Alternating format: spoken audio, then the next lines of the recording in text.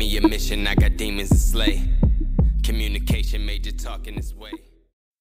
Anxious world, what's going on? I thank everybody for tuning in to the Anxiety About Anxiety podcast. We back, and I just want to say, I hope everybody out there being safe, protecting themselves, protecting their family, and so we can get through these trying times, man. I know it's hard out there. I'm doing better. I struggled a little bit a couple weeks back, but I'm not really letting it get to me as much. I mean, I think about it. We all do. But I'm trying not to let it get to me. I understand there's nothing I can really do about it. But just practice, being safe and being, washing those hands, wearing the mask whenever we can, and just being mindful of, what you're doing, where you're going. And, hopefully, we can get back to, being normal sooner or later. But I just want to keep this train moving, man, with the podcast and just get people's stories out there. People that have been dealing with a lot of mental health issues. Like I always say, I know it's important for us to highlight this and talk about it and try to get the stigma behind it, try to fight the stigma behind it. And I really, truly believe by me doing this, I'm helping out best as I can. It's so important to me. And so I'm so thankful for everybody who participated and, who to anybody that's willing to participate, man. I'm very thankful for it. And it's really I can't explain it. So I'm lost for words, man. But tonight we're going to keep it moving. Tonight I'm going to bring you the story of Mark Small.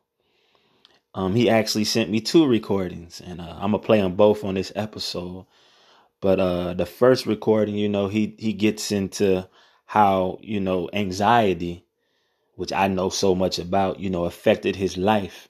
He felt like he was in basically like a whirlwind, man. Like your mind was always on 100 and always, thinking and always, thinking the worst. And he gonna explain how that affected him and how it affected him in business. He felt like he wasn't aggressive enough because, of his anxiety, which I can relate to that. It's been some times in my life that I felt like I let my anxiety get the better of me in situations that that was presented to me that could have been good for me. But, I just was too nervous.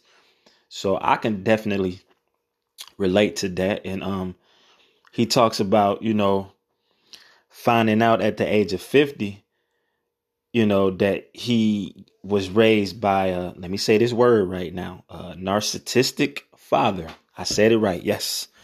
Narcissistic father. And it affected him, man. And then later on, he would find out that he's suffering from CPTSD, which I had never heard before this.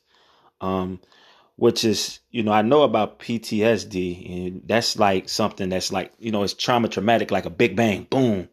But this CPTSD, CPTSD is like he explains, like a small drip type of situation, like being in a harmful environment or not so healthy environment over an extended period of time. So I learned something from him in this recording, and I thank him for that. So he goes on a little bit about, his life and what he'd been through. And then he gets in like the second recording that I'm going to play for you guys. He basically summarized how to deal with trauma. And, he deals with trauma through meditation. And I noticed the trend with a lot of people in meditation. It seems to get them through a lot of times. I try, you guys. I really, really do try. I really do try, and I'm gonna keep trying. My patience, I don't know. I don't have the patience sometimes, but I'm gonna keep on trying. And I think you guys will enjoy how he summarized how to deal with trauma. It's a unique view on it, and I think it's something that a lot of people need to hear. So I'm very thankful that he's willing to, do this for me. And The name of his episode is going to be called Calm After the Storm, which is very unique. I always hear, the calm before the storm, and he put it the calm after the storm, which is pretty unique, I think. But yeah, we're gonna keep this thing moving, and try to be a voice in the mental health community as best as I can. And I will say once again, if there's anybody out there that's going through some mental health issues or then dealt with it in their life and would like to tell their story, please email me at anxietyabout@gmail.com. And I can definitely get your story out there. Anybody's story, it helps, man. Just being a voice and just letting people know how we feel and what we go through. So once again, if you got a story, man, please email me. anxietyabout@gmail.com. You can find me on my Facebook at Anxiety About Anxiety, and you can inbox me or whatever you want to do. Just stand up and be a voice, you people. Everybody, stand up and be a voice. Don't be ashamed of it. Be a voice. So once again, be safe. Stay indoors if you got to. Stay indoors. Don't go out if you ain't got to. But to all the healthcare workers out there, grocery store workers, truckers, restaurant workers that's still out there, man. To all you guys, man, emergency emergency workers, all them guys, man, prayers for you. You're doing a great job. Keep doing what you're doing. You guys are the real heroes. I know that. A lot of people know that. So God bless. And yes, here's the story of Mark Small, Calm After the Storm. And I will be back next week for another new episode. Be blessed, everybody. So I met Keith online on a podcast forum on Facebook, and he asked me to do a quick 15-minute kind of like solo interview. And so I'm going to start by introducing myself. My name is Mark, and I didn't really know that I had any mental health issues. I knew my whole life I had huge anxiety issues. I had a hard time sleeping at night. I had huge insomnia. I would catastrophize. I would always think that the worst possible scenario was going to present itself, and my mind would race in circles. So once I started that cycle, I would start to feel like, oh my God, it's just gonna like consume me. As it would just totally take over my thinking and my thinking patterns. I was able to have a pretty functional life, but I always felt like that anxiety issue was lurking in the background, and it affected other aspects of my life too. I felt like I was not able to be as aggressive or as I wanted to be in business. I felt that often I felt intimidated when I was in social settings. So it affected me in a lot of different ways. And it wasn't until I was like 50 years old that something really major changed, and that's I figured out that I was raised by a narcissistic father. And when I first started researching, I was like, oh my God, I can't believe how characteristic my family is, the dysfunction of my family. I found that when I read books about it, that it was incredible how similar other people that were in my situation, how similar their experiences were. It was crazy. And that kind of overtook my thinking for a while, and I did all kinds of research about narcissistic personality disorder, and I came eventually to the conclusion that I can study it all I want. It's not helping me. It wasn't fixing my problems. It wasn't helping me resolve my anxiety issues, and I still had not put the two together. And then I ran into a posting online of people recovering from relationships with people with narcissistic personality disorder, and came to realize that I had what's called CPTSD, which is a form of trauma that's that you don't get from a big bang. You don't get it because a bomb went off. It's more of a small drip type of trauma, where you're in an environment that's not healthy for a very long period of time. And sure enough, all the characteristics of people with CPTSD was me, and I went to work on learning what I could do about it. And so my first attempt at working with it was with a traditional therapist, and honestly, they didn't do anything for me. And I tried another therapist, and they didn't do anything for me. So this just kept going on, and I think I went through five. Now the last one actually did help me, but I did most of my healing on my own. I got really interested in meditation, and I'd been interested in meditation for a long time, and I'd been a meditator for a long time, but I started doubling down and tripling down on my meditation efforts, and also listening to some podcasts, or specifically Tara Brach has a like a weekly, I don't know if it's called a podcast, but I listened to her talks about, I guess they call it Dharma, which is just like almost a Buddhist type of philosophies and ways of living. And slowly but surely, as I perfected my meditation practice and persevered with it, my anxiety issues have dissipated. I think a lot, maybe 90%, 80%, something like that. It's still a part of who I am, but it's not nearly as is prevalent in my life. And I used to have ruminations. I'd ruminate on things, and I very seldom do that anymore. And as a result of all this, I feel like my life is it's happier, and there's just a lot less friction.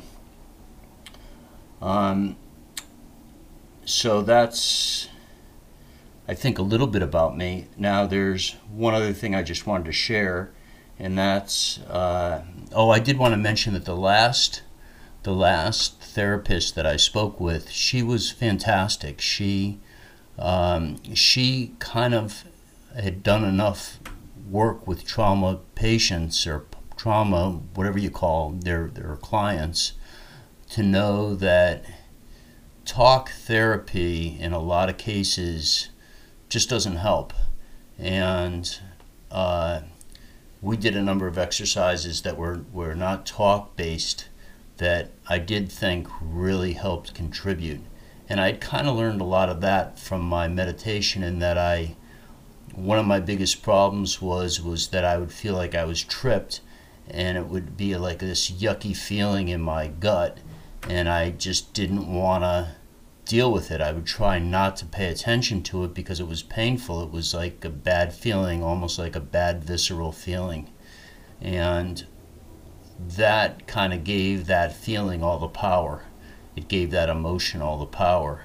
And as I learned to meditate, I became willing to sit with it, and sitting with it and kind of paying attention to it without giving it words, just studying it, slowly dissipated its power. So one of the questions Keith asked me was, how important is it to discuss mental health and mental health issues? And I think it's really important to discuss mental health issues, but I think it can also be a negative thing, in that it can help self-perpetuate the problem, and that it's just a component, and depending on what it is that you're suffering from, it might not, it's certainly not going to be the end all. It's not what's going to get you there, or help resolve your issues, but in fact there might be some other approaches that just work better with it. And as a final note, I just wanted to say that I'm in the process of putting together a podcast myself, and it's going to be called Apprenticeship X. And one of the areas that I'll be working with is what I call OSH, which is Operating System Human, understanding our own operating system, how we operate. And I'm going to be doing a couple of sessions, a couple of episodes on mental health hygiene, mostly about how and why meditation is so crazy important and how you can use it to give yourself an amazing advantage in life, not just with respect to healing from some sort of a mental illness, but also with respect to your relationships, your happiness, and your effectiveness in the world. So you can check that out at some point when that comes out, and I wish Keith the very best, and if there's something else I can do for you, Keith, you just say the word.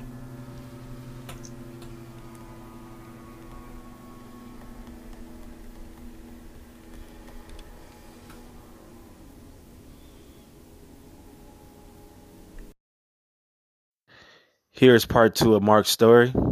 And on this part, he's going to talk about how to deal with trauma. Thank you for tuning in.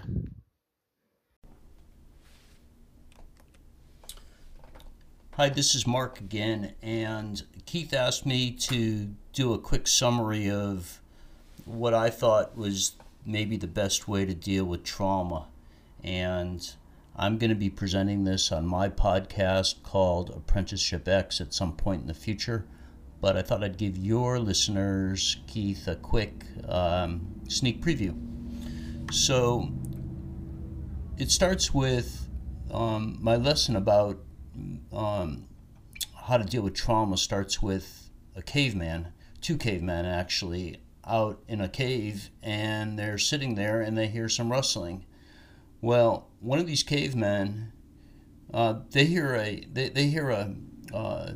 rustling, and one of the cavemen jumps up and he's like, "Holy shit!" He grabs his staff, and he's standing in the corner ready for combat, and he's like freaking freaked. And the other one is just kind of sitting there like, it's gonna be okay, don't worry about it, it's probably nothing, maybe it's a squirrel, maybe it's nothing. And the question I ask my listeners is, which caveman do you think over time survived? And the obvious answer is the one who freaked out. So we have emotions, and emotions are designed, biologically designed, to help us survive. So when we hear something or think something or feel something, those emotions kick in and they push us into fight, flight, or freeze. And it's literally a biological function, and it's a good function. It's designed to help us survive, and those are our ancestors. We wouldn't be here if we didn't have ancestors that didn't have that strong tendency. So I like to start there by helping people understand that their tendencies to allow emotions to affect them dramatically it's biological, and it's natural, and it's not a bad thing. However, there's a couple of things about it that may not be so great. And the first is when we go into that mode, we can't think anymore because it literally shuts down that part of our brain, or it shuts it down to a great degree. So logic in assessing a situation using our quote-unquote thinking part of our brain becomes substantially impaired. And the other thing is that a lot of times, because the survival brain has to survive and has to ensure our survivability, it's not a smart brain. It's real broad. And so we can get tripped today because someone offends us, or we can get tripped today because something challenges our ego. So there's all kinds of things that do not put us in life-threatening situations that this system was designed to do, And in fact, just the opposite, that puts us in, we're not in a life-threatening situation, but we still go into that threatening overdrive. So that's where the whole conversation starts. And so the goal, and anxiety and trauma are on the same spectrum. So anxiety is when, you're feeling a little bit antsy about something, and trauma is when, something really deeply freaking rocked your world. And it's usually something that you couldn't control, like a bomb going off or a abusive relationship from a parent, for example. But it's the same. It's the same mechanism. It's that same fight or flight mechanism that the cavemen had that affects us. And its appropriateness is often questionable, but it still wins. It always rules. And I've come to learn that I think most of our behavior, most of our decision making comes from is emotionally driven. It comes from emotions, and we justify it in our brain. We say, "Hey, this is great" or "That's great," but it's emotionally driven. So the goal is to heal and to have a good is to try to work with that. And so there's two things that happen when our brain, our thinking brain, responds one of two different ways when we're emotionally triggered. The first way is it may agree. It may say, "Holy shit, I am under threat. I do agree, and I don't know what to do either. Oh my God." So it can buy into the emotion. And when it does, that creates a crazy cycle. It feeds itself. So now the emotional brain is saying, "Whoa, we got a problem," and the thinking brain saying, "Oh yeah, we got a problem." And those two have this huge pity party. Those two go to work, and it forms a self-feeding cycle. And that's like one form of rumination. It's when, "Oh my God, I'm never going to get out of this problem. I lost this much money in the stock market. Oh my God, I'm going to die poor. I'm not going to be able to feed my kids," whatever it is. But the other way that the brain can react is can say, "You know what? This is bullshit. This is not me. This is not a problem." And when that happens, the survival brain says, "It is a problem." So it is my job is to keep you safe, and it doesn't understand logic, so it goes to war with itself, and that forms just a completely different type of rumination. So that's like how we're wired. That's how we're fundamentally wired, and that's what a lot of us fight every day. So the question is, how do we get out of that? How do we break that cycle, and what can we do proactively on a day-to-day basis so that isn't our experience? So what I learned is that there's a third brain. So I know it's a lot of brains. And the third brain is a brain that it's kind of like film. It just sees. It doesn't have words. It doesn't have feelings. It just witnesses. It's called consciousness. And so there's a part of us that can put the words aside and the thinking aside, and it can just feel what it's like to be cold, or feel what it's like to be loved, or feel what it's like to feel a pain without any words or I'm sorry about that. That's a text message coming in. I'm going to try to talk and turn that down. There we go. And I find, and what I've learned is that accessing that third brain is critical. And the only way that I've learned to do it is through meditation. So what happens in meditation is, we have the same things come up in life. You have feelings and thoughts, and they come up, and you're sitting there, and you're like, "I'm going to focus on my breath." And sure enough, another thought comes up, or another feeling comes up, or something in our bodies, and we go into a long conversation about it and have this conversation. Then we slowly bring ourselves back to just being able to witness it and observe it. Well, over a long period of time, there's two crazy things that happen.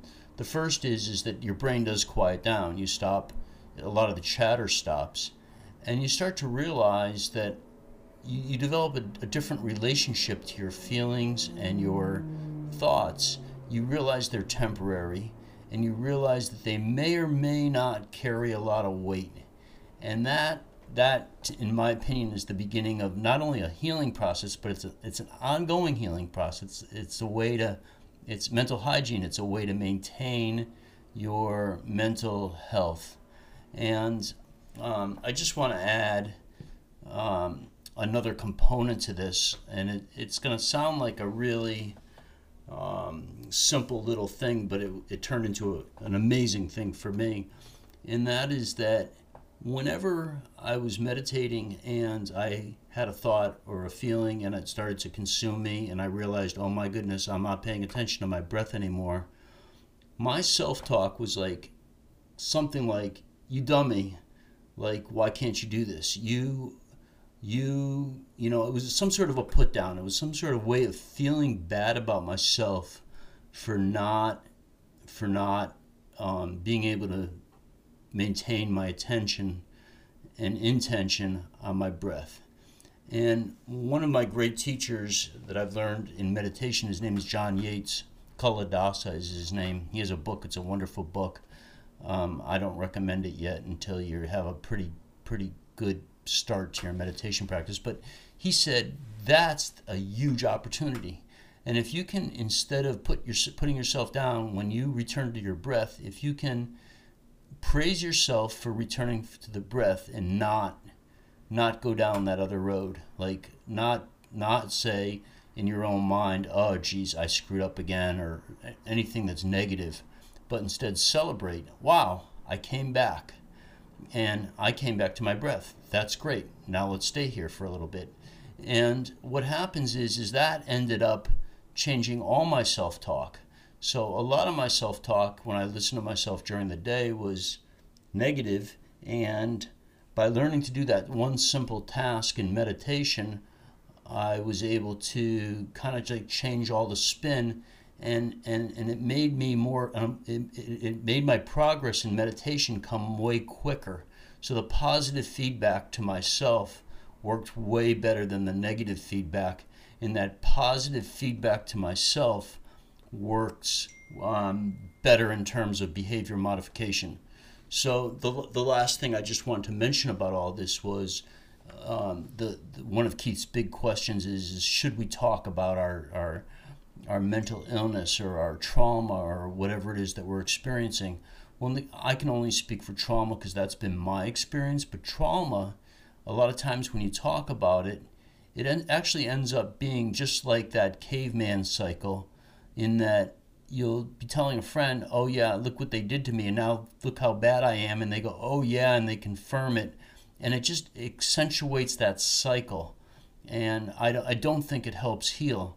And I really feel like the process of getting objective and standing back is an amazing self-healing process, and it's working for me. It's worked to a great degree already, and it's working better and better, and that there's magic in it. So, and that's why I think a lot of talk therapy, unfortunately, just doesn't work. That doesn't mean there aren't therapists that don't have great therapeutic strategies that beyond talking. But if it's trauma-based, I think talk therapy doesn't have a whole lot of success in helping people recover and heal. Thanks for having me, and again, please check us out at apprenticeshipx.com. We're not launched yet, but I'm hoping that we're going to be launching within the next couple months.